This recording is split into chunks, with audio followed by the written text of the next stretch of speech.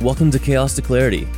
On this episode, Eric talks with Ted Harrington, renowned security expert and best-selling author of Hackable, to discuss the secrets of thinking like a hacker, how contrarian thinking can unlock new opportunities in life, and to trade intriguing stories that highlight the power of persuasion and social engineering, especially for founders in need of a breakthrough. Enjoy the show. All right, I am here with Ted Harrington, best-selling author, TED talker, and hacker extraordinaire. How you doing, Ted? Good to see you, Eric. Thanks for having me. Awesome, man. Great to have you on the show. We met a while ago in kind of our mutual CTO community, but really hit it off just because we're both hackers at heart, and we both have kind of come up through the trenches of doing maybe some naughty things in the digital space growing up. And so, yeah, we're going to talk about how, your story and how you've come up through the ranks as a hacker and now put on the white hat and are now helping other companies make their products more secure. Uh-huh. But just to get started, I want to hear about your journey. So what put that passion in you for computers in general and hacking more specifically? Well, you frame that as that you and I are hackers. I would posit that everyone has a hacker in them. And the question is whether or not they allow themselves to let their hacker out. So we'll talk about that idea, I think, throughout our conversation. That's a realization I think I came to only recently, like only in the past couple of years, because for a long time in my career, people call me a hacker. And for a long time, I was like, I'm not a hacker because I'm not the guy who is behind a terminal hammering on some app or something. And then as I realized, well, what is a hacker? And a hacker is a creative problem solver. A hacker is someone who is contrarian in the way they think. They look at a situation, they say, well, can I do it differently? And I was like, oh, that's 100% me. And so to answer your question more directly, I mean, how I got to this was really through entrepreneurship. And that's even since I was a little kid, I knew that what I wanted to do was build things and build companies and solve problems. And I started my first company when I was in college, and it went pretty well. It was profitable, but I really didn't want to do that anymore. So by the time I graduated, I then decided that I wanted to get some experience from other entrepreneurs. And so I wound up working for a cool little entrepreneurial organization in San Diego. And then I became the CEO of this water tech company.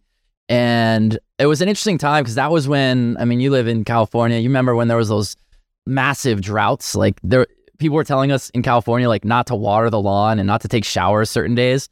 And I was like, this is the perfect time for a product that saves water. Like the timing couldn't be perfect. And that was when I realized that people aren't really willing to spend money ever on anything, including things that they need. So that company wasn't going that well at the time. And that was when I met the guy who became my business partner. And his name's Steve. He came out of the PhD program at Johns Hopkins, and they were doing these really cool things around hacking cars and hacking phones and just really interesting stuff. And it was one of those like the universe aligned type moments, because what he was looking for was someone to help him grow this idea of this company. And I was looking for a company that had certain values to it, or at least a profession that had those values. And those values were things like doing things that are difficult and serving others and things that force you to get better every day. And those three things, those really are the definition of the security profession. And when we lined up, it was like, we got to do this. And so he and I, that was about 11 years ago. And we've been building this ethical hacking company for all those years together. And then a couple years ago, within that, we started another company that's a software product that helps large enterprises deal with managing their risk of their vendors and third parties. So I really learned it through entrepreneurship. Like day one of when I started doing this hacking company with Steve, I didn't know anything. I was literally learning it as I go. And I'm like, okay, well, I kind of understand how like buyers and customers think. I understand maybe aspects of marketing, I understand leadership and mentorship, but I didn't understand security. And that was really invigorating to me, to be in a position where it's like, I don't know anything. It's time to learn it. And 11 years later, I have a best-selling book on the topic. So like I kind of look at myself as the example for anyone who's like, oh, it's too late. I can't learn that thing. I don't know enough. I don't have the whatever. Be like, if I can do it, you could definitely do it. That's interesting. So it was sort of about discovering your inner hacker or discovering that mindset. So what is that? What were some of those war stories or those crazy projects that you guys worked on? Oh man, we've seen so many cool things. One that's one of the dramatic, there's so many dramatic ones, but one of the really dramatic ones was, I remember this, we were all sitting around one day and we're doing this thought exercise. And the thought exercise is, well, what's the worst thing that could happen? What's the worst thing that could happen as a result of a security breach? And it's a pretty creative group, so we came up with a lot of different things that would be pretty bad if they happen. But certainly at the top of that list in terms of impact, at least in my opinion, was, well, what if someone got hurt? Or what if someone died as a result of a security incident? So we're like, that's fascinating. Let's explore that. And so from there, then you drill it down to a bunch of different ways you could do that. And we were thinking about things like connected transportation, cars or trains or planes, but healthcare really stood out. And so we said, all right, well, let's look at healthcare. And so we put together this study where we solicited all these healthcare organizations, these hospitals, a bunch of medical device makers. And we were like, we want to do this thing. We want to study not privacy issues, which is what healthcare cares about. We want to talk about patient safety issues. And interestingly, we were told, like everyone told us no all the time. Eventually, though, we persevered, we persisted, and we were eventually able to get, I think it was about a dozen healthcare organizations spread all across the United States to let us do this thing. It was eye-opening, the results. We found all these different ways that attackers could actually hurt or even kill patients, and in some very unexpected ways. So at the time, there were researchers already looking at things that are what are known as active medical devices. So like a pacemaker, that's an active medical device, meaning it's actively doing something to the patient, manipulating your heartbeat. There were people looking at that kind of stuff, and that's a very good place. I'm glad there are security researchers doing that because the connection is pretty logical, right? If you can manipulate that thing that manipulates your heartbeat, like that could hurt somebody. We're like, what about everything else, right? We're like, what about passive devices? What about things like that aren't directly doing something to the patient? So an example would be patient monitors. And those are the devices that are right next to the bedside in the patient's room. We've all seen them. They report like your heartbeat, your oxygen level, stuff like that. And we found that an attacker from anywhere in the world could access the device, could bypass authentication, which means they could manipulate it without needing to even log in effectively. And then they could perform what's called remote code execution. So they could actually get the device to behave in response to whatever they told it to do. So that meant, for example, they could disable the alarms. So if you think about a patient who's having like a heart attack or something, or an irregular heartbeat, that should signal the central nursing station. But the nurses wouldn't know when this attack is happening because it would be replaying a healthy patient back to the central nursing station. And we're like, that's wild. No one even thought to look at something like that. Certainly not the people building these systems, not the people deploying them, not the healthcare organizations themselves, definitely not the physicians and nurses. They're there to just use the technology. And it was really interesting for us to realize that in something with as much oversight and as complex as healthcare is, there's whole areas that could materially hurt human beings that aren't even being considered. So it's stuff like that is really rewarding in a profession like this to be able to look at the problems that people might not have even thought, the questions they don't even think to ask. We think to ask them and then can explore, okay, well, what happens if X happens? Yeah, so you got that healthy paranoia. There's paranoia. I have a similar story that I want to share. And it was actually the moment, it was this crossroads for me between becoming a black hat and a white hat hacker. Okay. So I've been a hacker since I was literally a little kid. My dad used to buy me He-Man toys that lit up and made sounds and stuff. And I would take them into my garage and tinker with them, pull them open, rip out the circuit boards. And I had these weird contraptions that I made with like 9-volt batteries attached to speakers and attached to lights. And I would like poke around at things and tried to see if I could make it do something, and usually what I was doing was just like closing a circuit, right? Closing a connection, and it would beep and it would light up. And as like a 5-year-old kid, I was like, yeah, I'm doing something, right?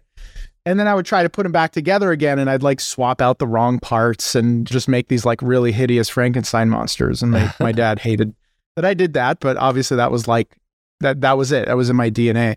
Yeah. And then when I was a teenager was when we had our kind of first home PCs and the very first internet, like dial-up internet, right? And we had these, for the young bucks out there, bulletin board systems where your computer would dial into, let's say, something like a website, what it would look like today. And there'd be chat boards and file servers and games and things like that you could play. And so there were kind of above board general bulletin boards for social stuff and for companies, but then there were also ones that were, let's call it like the dark web. And I got pulled into that stuff because I wanted to play video games, and I didn't have money to buy video games. My dad wouldn't, because they were pretty dang expensive back then. So I started getting into kind of like the pirate scene. And that kind of connected me with a cohort of people, right, that were into this world and taught me how to hack, not only just cracking the games and stuff, but also how to hack into other BBSs. And we started a little vulnerability or security. Well, I don't know what we wanted to call it. Let's just say it was an entrepreneurial organization. Love it. Back then, all of these different BBSs were run on different kinds of software, right? So like you had Major BBS and you had Vision X and you had Renegade and you had Wildcat and like all these different companies that would make their own platforms that people would put their sites on. And so we had one that was kind of designed for security. And so that company hired us kids to go and hack other people's sites and then leave a calling card that says, you should use this other software instead. It's more secure. This was before there were even like digital DMCA, like digital security laws back in the day. So it was kind of like Wild West. But so we were hacking all these sites or these bulletin boards and whatnot. Okay. So I made a group of friends and we just were having fun hacking things, and we were doing the phone phreaking and we were trying to get free stuff and doing whatever. I took it as far as there was so as companies started to get connected, they would connect modems to their computers at their offices and whatnot. And I found that there was a resort hotel in my neighborhood where I grew up, and I could see that they had the phone number of the modem printed on the side on a sticky note right on their desktop. So I jotted down that number and I went home and I dialed in, and I was able to get into their system and basically give myself free hotel rooms and access to this resort. Wow. So as a teenager, my friends and I would go and hang out at the resort, and we'd just be charging things to the room under a fictitious name that was empty. And it was all fun and games, right? Having a great time, had some really nice, fun summers at the pool down in South Florida. And then things took a turn where the friends that I was rolling with were getting more and more mischievous and started pushing the boundaries of what they could break into. And it started out just being for fun, just the kind of the hacker mission of just like, I do it because I can, or I do it because I want to get street cred or status. And a couple of these folks started going after businesses that you don't want to go after. So one of them started hacking into banks, and another one started hacking into hospitals. And this was at the very beginning where they started doing digital health records. So software systems and these old kind of DOS programs, but they started putting in patient records into these computers. And so this one kid broke in and he started fiddling with people's patient records. Switching around what conditions they have, their medications, things like that, just for fun, right? Just for shits and giggles. And he got busted by the FBI, rightfully so. And he was still a minor at the time. And so he kind of went into the juvie system and all that. But then they started tracing the lines to other people in the group. And so then there was a time where I had a van parked across the street from my house. Wow. For quite a long time. And they were tapping my phone. I would hear the clicks on the phone calls when I'd pick up and be talking to my friends, and I'd look out the window and I'd see the van drive off, and it was pretty scary. There was a time when somebody finally came up and knocked on the door and started asking me about the people that I knew and and I answered a bunch of questions. And basically, I just kind of came out and said, "Hey, I'm just having fun. We're just playing around. I'm not involved in any of that stuff." And then they left me alone. But that was a real eye opener for me. In fact, this was actually right around the time that the movie Hackers came out. So it's like this ridiculous like parallel with this movie. It was like, not only I don't want to go to jail, like I don't want to like lose access to my computer for 10 years. More importantly, the most important thing for me. But that was, again, this moment where I realized that what we were doing had real consequences. And so then I think that was a real day of maturity for me. And ever since then, I've aligned with the white hats and in my various roles in the tech world and at different companies with the honeypots and with, the kind of the cat and mouse game whenever people invariably hack into us has been a really fun journey. But like I said, it was something that was innate in me from the very beginning, and I didn't realize the power of the talent and the skill that I had doing this. So I'm happy that I got away by the skin of my teeth. It was good that you moved away from that when you did, because that, like what your friend was doing there with changing people's medical records, that's like, I mean, that could hurt somebody. That's serious. Absolutely.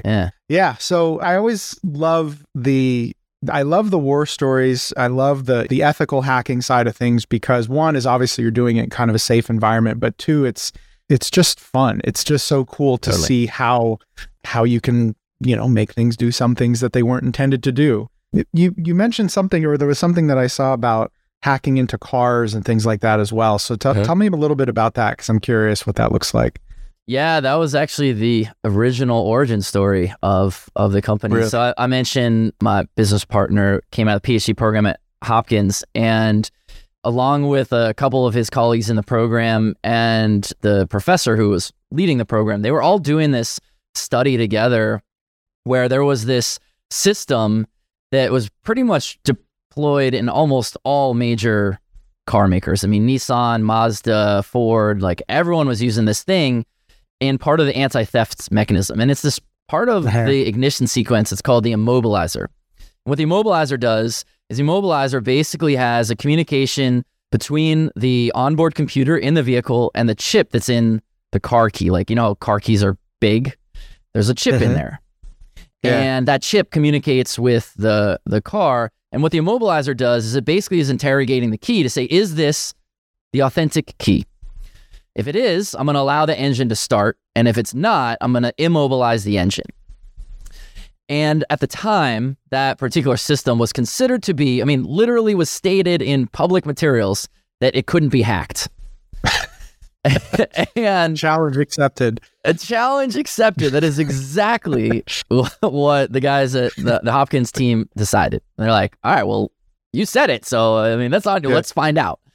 And so they went out and they did this study. They built a weaponized software radio. They reverse engineered the cryptographic algorithm between the two. And they ultimately were able to actually start this Ford Explorer, or maybe it was an Escape, a Ford vehicle of some sort, without the authentic key. What was really fascinating, not only is that fascinating, that was like you started a car without the key to it. That's pretty cool. But what was really interesting about it was when they went through the responsible disclosure process. Responsible disclosure is when a security researcher finds a problem and then discloses it to the manufacturer, says, look, here's what I found. And if they can recommend how to fix it, they'll tell you how to fix it. If they don't know how to fix it, they'll just say, at least, here's the problem. And the way it works today, 2023 and beyond, is that most companies, not all, but I would say the majority, more than 50% of companies who receive security research will engage with the security researcher and say, they'll acknowledge it in some way. They're like, all right, we tried to fix it, or we found that that's not how it works, but whatever, they're collaborating.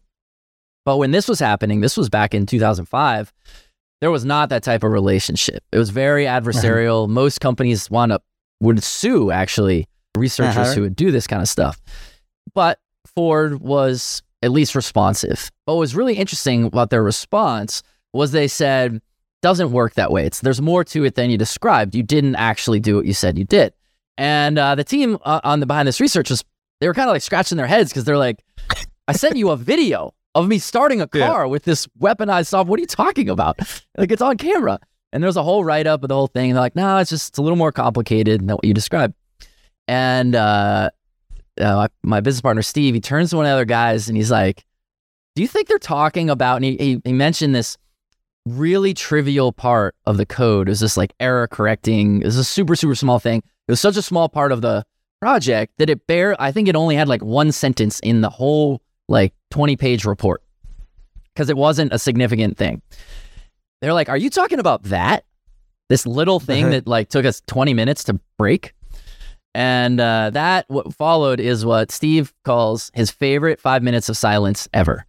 Because they said, hold please. They put the phone on hold. They're clearly on the other end being like, uh-oh, these guys actually did it. And then they come back on after this like long pause. They're talking among themselves. They're like, all right, we'll be at your lab tomorrow. They get on a plane, they fly out. And so they fix the thing. And that's ultimately the goal of security research, right? You want the whole purpose is to make systems better. And that resistance that comes from people who build things, that's actually pretty common. There's probably people listening to the show right now who fall into one of two buckets that are, well, there's three buckets, but they probably fall mostly into the first two. They are people who don't know what the problems are. Two, they are aware of the problems, but they don't believe that they are problems. And that's sort of what Ford was in. And then the third is they recognize that problems exist and how do I improve them? My hope is put everyone in that third bucket. That's what our profession exists to do. But most people probably fall in those first two. They don't know what their problems are, or if they are aware of their problems, they minimize or disregard them. So I think the challenge that I deal with all the clients, all the different companies that I've worked with is there's this spectrum of paranoia, right? That is either I ignore those problems or I'm so paranoid that I'm trying to fill every single hole. And on one hand, you have speed plus risk. And on the other hand, you have security plus, well, the opposite of speed, right? So like, you have companies that either just say, we either don't have the time or we can't afford to deal with these security issues. We just have to keep moving as quickly as we can, typically in the early startup stages. And we're going to either pretend that those things aren't risks or we're going to leave ourselves exposed. And ultimately, they will ultimately get hacked. It's a matter of when, not if. Yep. To the other side of the spectrum, which is like, there are so many issues, there's so many things that we could deal with. We could spend all of our time and energy trying to be as secure as possible. And that's when you get up into obviously large enterprises and high stakes things like healthcare and things like that. Hey everyone, Eric here. So every startup founder on earth is searching for the elusive product market fit. It's the thing that unlocks growth and scale, and the thing that separates the successes from the failures. But if I asked you what it meant, could you define it? Could you point at it and measure it? Could you break product market fit down into its essential components and have a systematic way to improve them, to unlock product market fit and get to scale? Probably not. So that's why I created a new tool called the Product Market Fit Scorecard, the ultimate guide to unlocking scale. It's a free and simple assessment that you can use with your team to break down product market fit into its 10 key factors, identify where your weak points are, and give you clear and concise recommendations to improve. So just go to pmfscorecard.com and download it now. So in the early stages, the early growth stages of a company, what is like the right size or the right amount of security? What are the components or the pieces that they should be focusing on? Yeah, I don't think people should live on either end of that spectrum. Maybe if you're talking about like nation state level assets, maybe you should be on the like super secure end of the super secure, slow at all costs end of the spectrum.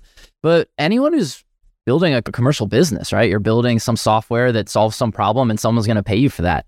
There's a middle ground. And how you find the middle ground is, it's like the way to think about it is like an S curve, right? So an S curve kind of starts flat and then it increases vertically and then it flattens again. And I refer to this idea as the Goldilocks principle of like how we should think about investing in security. And the way that S curve works, if we're sort of the two axes are effort relative to number of vulnerabilities discovered. And that's the important distinction we have to make, right? Is that vulnerabilities, they exist. So anyone who's listening to this show, who's building something, there are security vulnerabilities in what you're building. And that's not a value judgment. That's just the nature of building things. There's going to be flaws. The question is, are we doing the appropriate amount of effort to find and remediate the majority of them, with the acceptance that it won't be 100% of them. The problem is that what most companies do is they live in the bottom part of the S-curve where it's flat, where it's almost like they put in so little effort that they get no results. And it's almost like what little effort you put in, might as well put in none. So a perfect example of people who fall into this category are people who are building something and they're like, oh, we should probably get some security testing done. I've heard this term penetration testing. Let me get that done. And then they go Google it and they find somebody who's going to charge them like $5,000. That is not a pen test. That's someone running a scanner against your system. It can only look for known issues. It has lots of false positives. And basically what you've done is you spent $5,000 to not really help yourself very much. That's where most people live. That's the bottom of the S-curve. The top of the S-curve, almost no one lives there. That's where you're putting in too much effort. You're seeing diminishing returns. You're investing and investing and investing, but you're not necessarily finding more and more vulnerabilities. Where everyone wants to live is in the middle of that S-curve, where you're getting a very high return of vulnerabilities in exchange for the amount of effort, which is dollars, that you're putting into it. So I can't necessarily give a dollar amount that's universal for everybody. In my book, I wrote a book called Hackable that I have a whole chapter that lays out, like, here's how you might set your budget.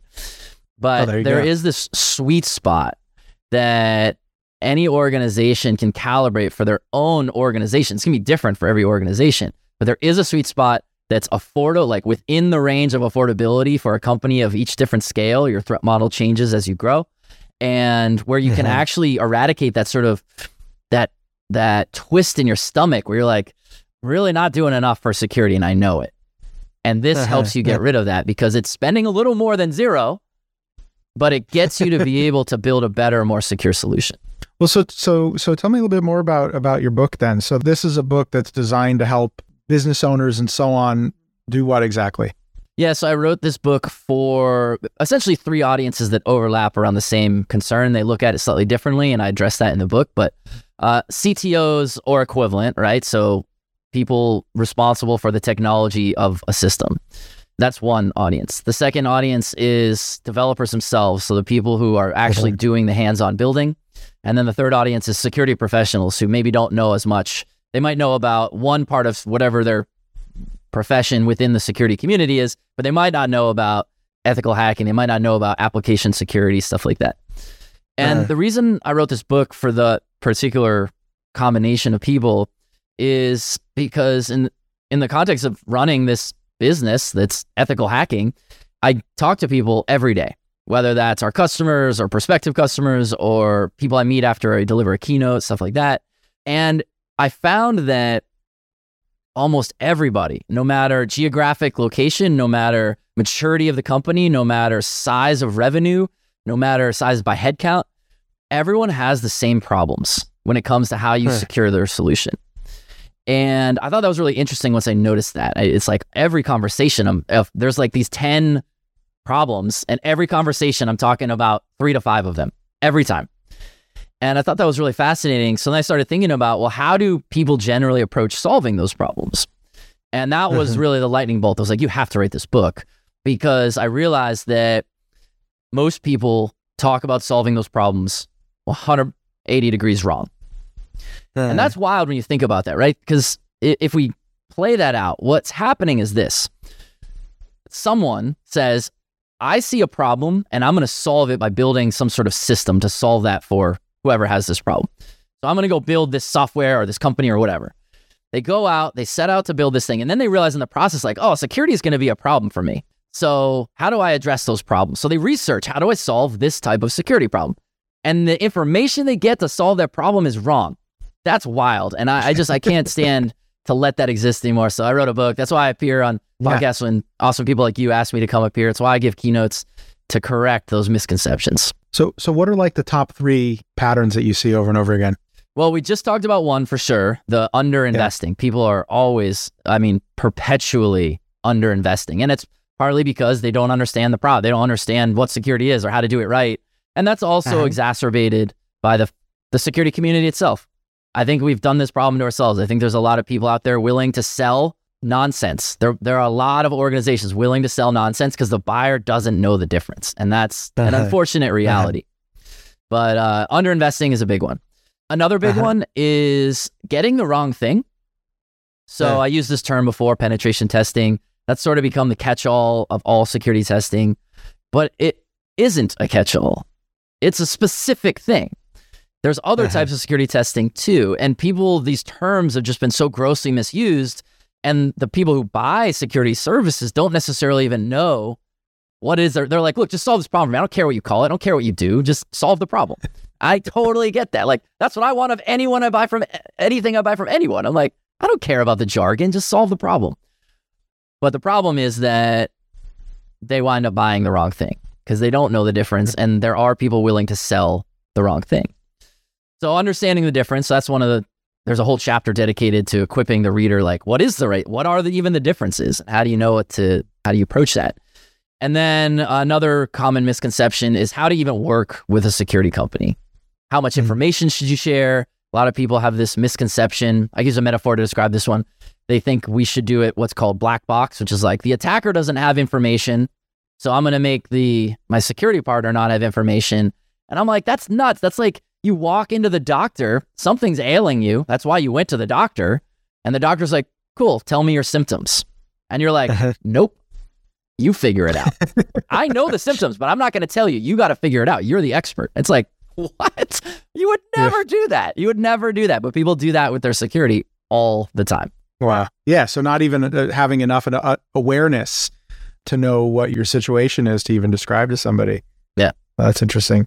I used to get brought in. So I was a fractional CTO. I would be sort of CTO consultant and get brought in through referrals and so on. But I'd work with these different companies, and there'd always be a sort of a module around security.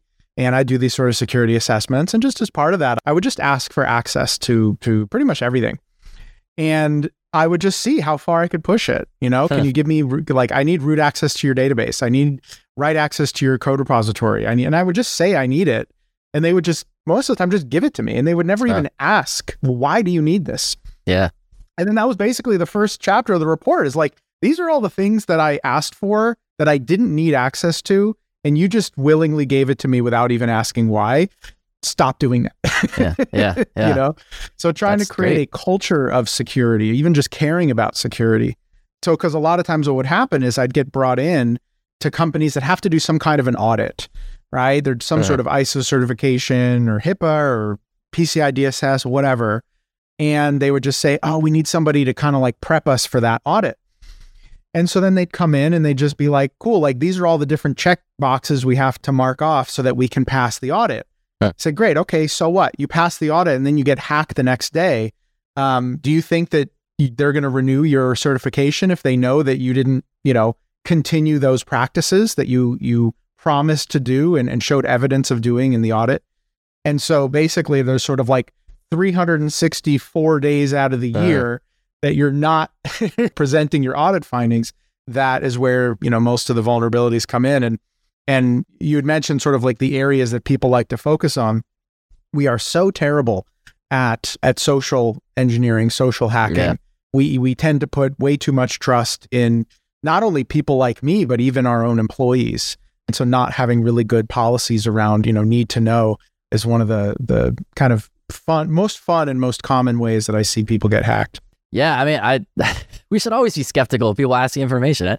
I remember this like years and years and years ago. I was in the process of trying to find a therapist, and so like the first, you go like you do the like first consult or whatever with a few of them. And I remember this one I went to. They give me this. You have to like fill out a form as your patient intake form or whatever. And on this form was so much information that I was like, you don't need any of this stuff to understand like why I'm anxious about a thing. Like, you don't need to know my medical history and all this stuff. And so I left most of it blank, with the understanding that when I sat down with the person, if any of it was really relevant, like, I do need to know your medications because it might be impacting your mental state. Like if it was sure. But I left most of it blank. We sit down, and the session was real bad because she was hostile to me almost. Like, why did you not fill all this stuff out? And I was like, oh, well, I'm just preserving my privacy. I don't see why you need that information. I'm happy to supply it if you need it, but let's talk about it first. And she was so thrown by me putting that like just little bit of friction that she didn't know how to recover from it. And I was like, am I giving you therapy right now? Like, who's giving who therapy in this situation? Like, it's okay, you're fine. But I think that people don't enough do that. We're like, oh, if someone's asked, especially if it's someone who seems of authority, I could totally see why you, as this trusted expert, come in and you say you need something. They're like, all right, sure, I get it. But we should pause a little bit and say, like, do we need to give this? Yeah. So obviously, from a consumer side, it's really critical that we're sort of mindful and protective of our data and our privacy. But so even as a company, we are stewards of our customers' data. And so one of the recommendations I always give is like, don't ask for anything you don't need. Certainly don't store anything you don't need. Yeah. Right. And as much as possible, even delegate, right? Using payment providers and things of that nature. Delegate it so that if you do get hacked, you just say, hey, we don't even have the data, right? There's nothing here to protect, which, you know, to me, it's sort of like the first layer of security is like, well, don't have anything like, don't, you know, reduce the risk, right? Don't have anything that anybody would want to steal because again, it's not a matter of if, it's when. So what are some easy or, you know, simple recommendations that you can give startup founders to help protect themselves with maybe not a huge lift? Yeah. So where I would absolutely start, and this is for any organization of any size in any business, any degree of maturity, is start by understanding your threat model. So if you have one already, you want to update it. If you don't have one already, you want to establish it. And I can quickly describe what a threat model is and how to do it. I also can send some resources. So anyone listening, if they want to download an exercise, how to do this, that's definitely available. But basically, here's what a threat model is. A threat model is it's an exercise that you go through so that you can understand where to prioritize investing time, effort, money, and resources. And that's important because this is one of the problems that I think a lot of people have when they think about security is they're like, I don't know, give me the checklist. Give me the list of stuff I got to do. I'll go do this stuff. I'm good at following lists. But the problem is that's not actually the right way to do security. The right way to do security is to understand your unique threat scenario. And then from there, that's how you determine what should your list be. Right. So a threat model answers 3 questions. What do you want to protect? So these are tangible things like, is there data that you care about? Competitive intelligence? Is there business intelligence? There's intangible things that are like reputation, the brand, stuff like that. So assets, the first question, what do I want to protect? The second question is, who do I want to defend against? So now this is thinking about, are we talking about nation states and organized crime here? Are we talking about the small group hackers like the story you were telling, Eric, people who are interested in notoriety or just interested, can they do it? Are we talking about corporate espionage, stuff like that? So that's the second question. Who am I worried about defending against?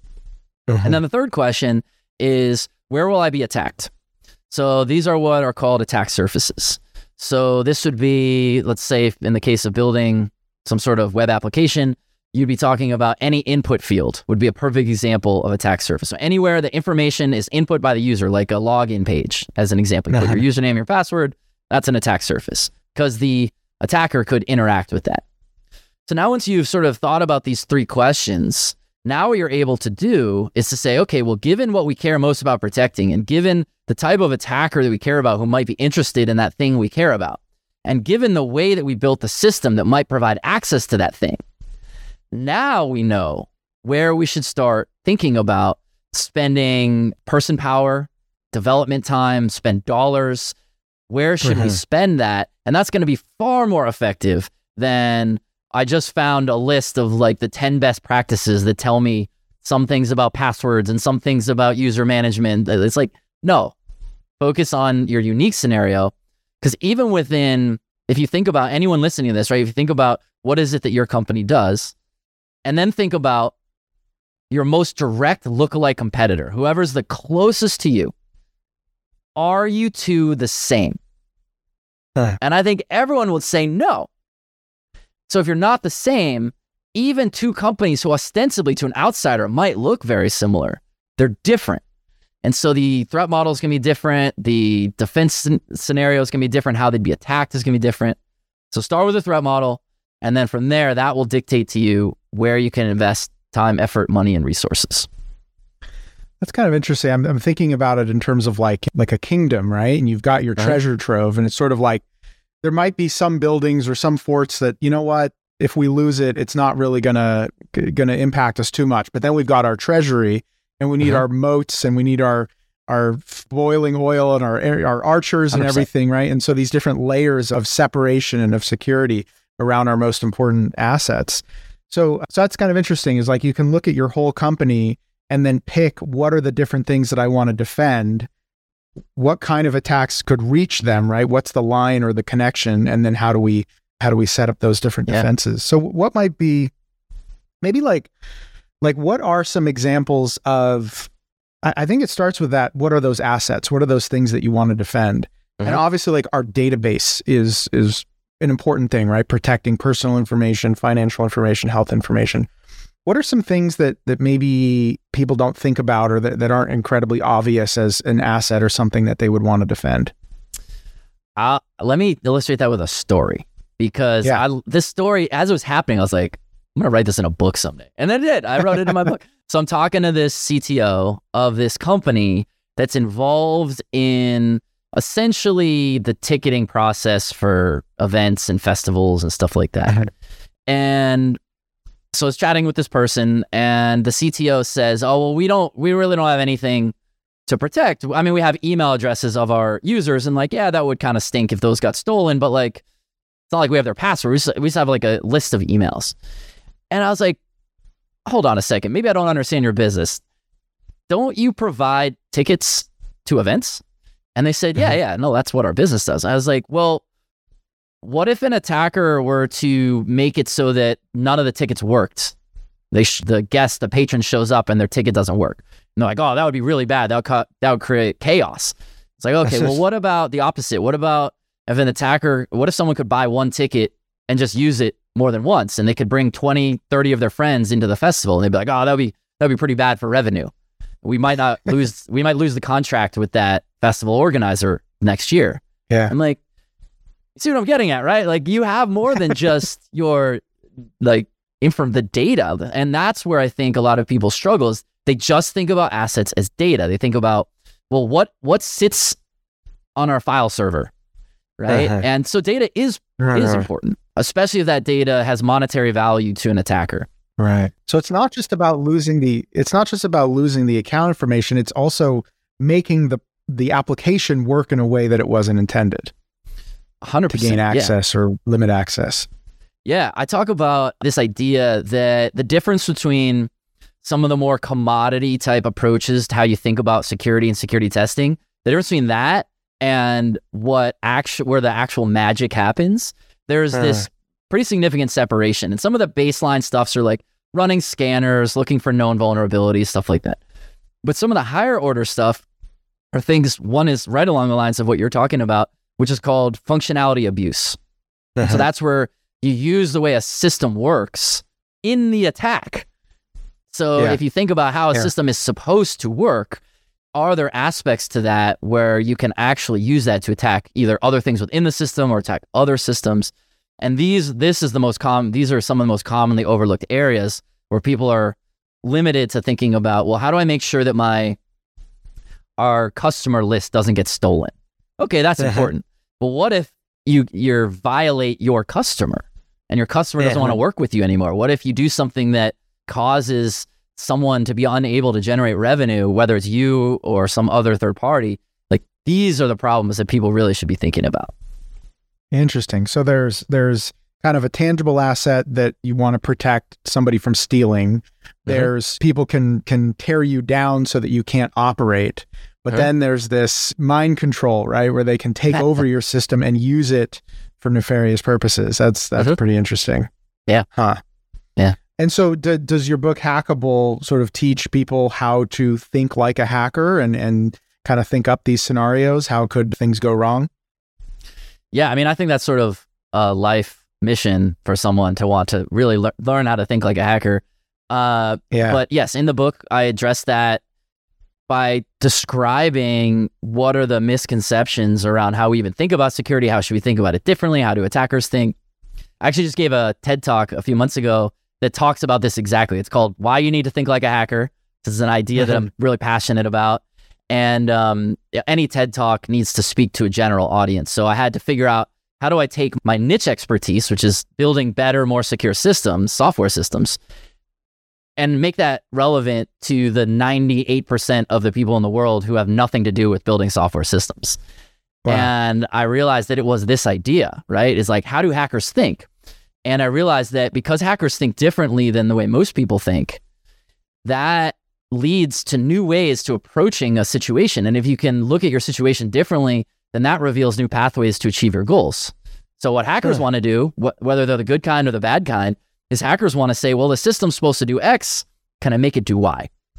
And that thought process can be applied to everything in life, right? Like, I want to get a promotion at work. Most people do it by doing X. Well, what if instead I did Y? Or what if X didn't matter? What if X didn't apply? What if X was impossible? And asking those what if questions helps us find new ways to achieve whatever it is we're trying to achieve. So thinking like a hacker, the TED Talk gives great detail about how to think like a hacker. And I think that people should, not just about securing systems, but in all aspects of their life, we should think that way. That's interesting. So it's essentially, fundamentally, it's a contrarian way of thinking. If everyone is zigging, how do I zag, right? Or what opportunities are available to me if I take a road less traveled? That's really compelling. There's 3 parts to how to think like a hacker, and the first one I talk about is to be contrarian. Yeah, that's exactly it. So are there any kind of like fun examples of something that's, that could be understood by a layman, let's say, where somebody either has or could think like a hacker to some benefit? Definitely. Okay, so, all right, I'll use a non-technical example. We've all stood in line, right? Standing in line sucks. No one wants. Well, most people don't want to stand in line. I should say, I should not make a universal statement. There was one time when we were doing a book signing at a security conference, and this like super long line, wrapped out the room, around the corner kind of thing, and we ran out of books.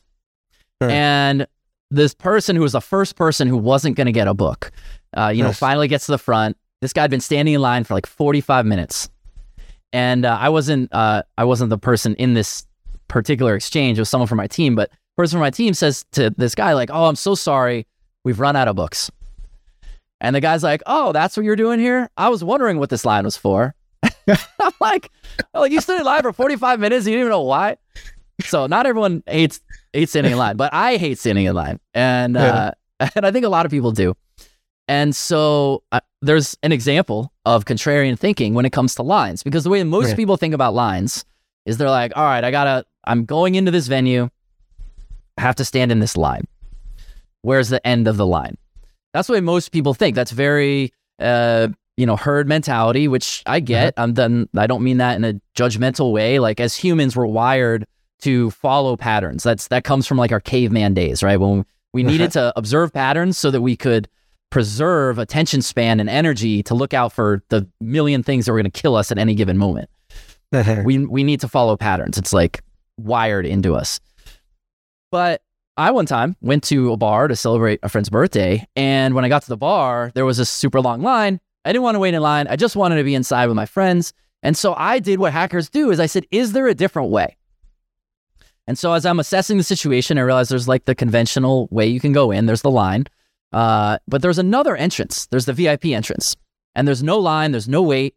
And so now I had a new challenge, which was, well, how can I go in by the VIP entrance even though I don't have VIP permissions?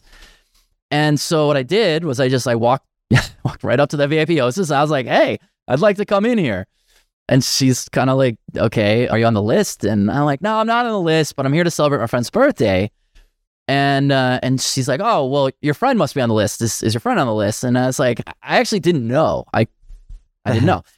I was like, "I don't know if my friend's on the list, but wouldn't it be awesome if you let me in anyway? Like, I'd be in there, I'd be spending money. I'm a fun person. Like, this will be great." And it's like totally ridiculous. Like, why not? Why not just shoot the shot? And she sort of thinks about it for a second. She's a little taken aback because I don't think anyone's ever really done that. Like, I'm sure people have tried to talk their way in, but I don't think anyone's been like, "Yeah, but you should let me in," And so she thinks about it for a second, and she looks down at her clipboard and she's like, "Yeah, that does sound pretty good." And she like opens the velvet rope and just lets me in. So I didn't have to wait in line. And It was great. And now that's a ridiculous story. Like, who cares? This isn't life or death. I mean, this isn't like hacking patient monitors or anything. But it really shows what happens when you can kind of break away from the pattern and say, like, how do I think about this differently? How can I achieve my goal in a way that's unusual or atypical? Like, what's the opposite of the way I'm supposed to do it? And I think about that story whenever I think about contrarian thinking, because everyone can relate to having stood in line at some point. And that's what happens when we start asking those questions. Now, most likely, in most cases, the person's going to say, like, no, you can't come in here. You got to get in that line, get in the normal line. It's like, all right. But at least I tried. I like probed that as an opportunity. And in this case, it worked out. Well, and you talked about your kind of attack surfaces. People are the most vulnerable attack surface in any organization, right? So we don't think about, or maybe we do a little bit, but don't think about persuasion as a hacking vector, but it's in fact the most valuable and easy one to break into, because people are prone to persuasion. Yep. One of my favorite book, other than Hackable, related to this is Kevin Mitnick's Ghosts in the Wires. So I grew up with Kevin Mitnick. As I mentioned, I was the phone freaking days, and he was absolutely the man. He was the best hacker in the world for much of the 80s and 70s, 80s, and 90s. And this book is just this phenomenal firsthand recount of his epic hacks into some the biggest telcos and companies in the world. And I was expecting him to, recount a lot of these technical aspects of how he broke into these various systems. It is almost entirely social engineering. It's all about persuasion. It's walking in somewhere, acting like you belong. It's talking to somebody, acting like you know them, or you know somebody that works there, or you used to work there, or what have you. And it got to a point in the book, and not to spoil it too much, where the FBI is trying to track him, and he ends up hacking the FBI and was able to monitor and see where they were tracking him because of these reasons. So that's, I think, something that I think of as like the layman way when we think about hacking is, well, it's really about persuasion.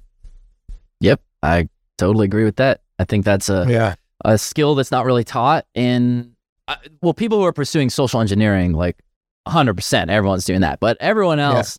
It's not, security is not very well taught in an academic setting already as it is. And there is definitely no courses about the principles of persuasion and what makes someone build trust with someone else and that kind of stuff. Definitely. I totally agree. Yeah, it's the same as sort of modifying a key to start a car.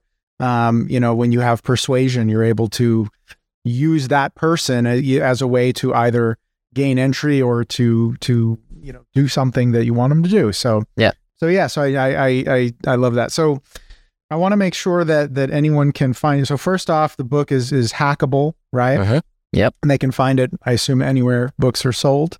Yep. Is that right? Yep. And then Amazon, you're a TED speaker as well. So where can they find your TED Talks?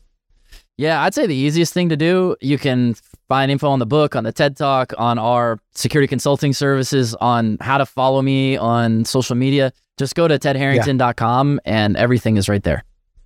There you go. Awesome. All right. We'll make sure to link all that in the show notes and everything. And then as far as your company is concerned, ISE, so what kind of services you offer in sort of a quick pitch, if you will?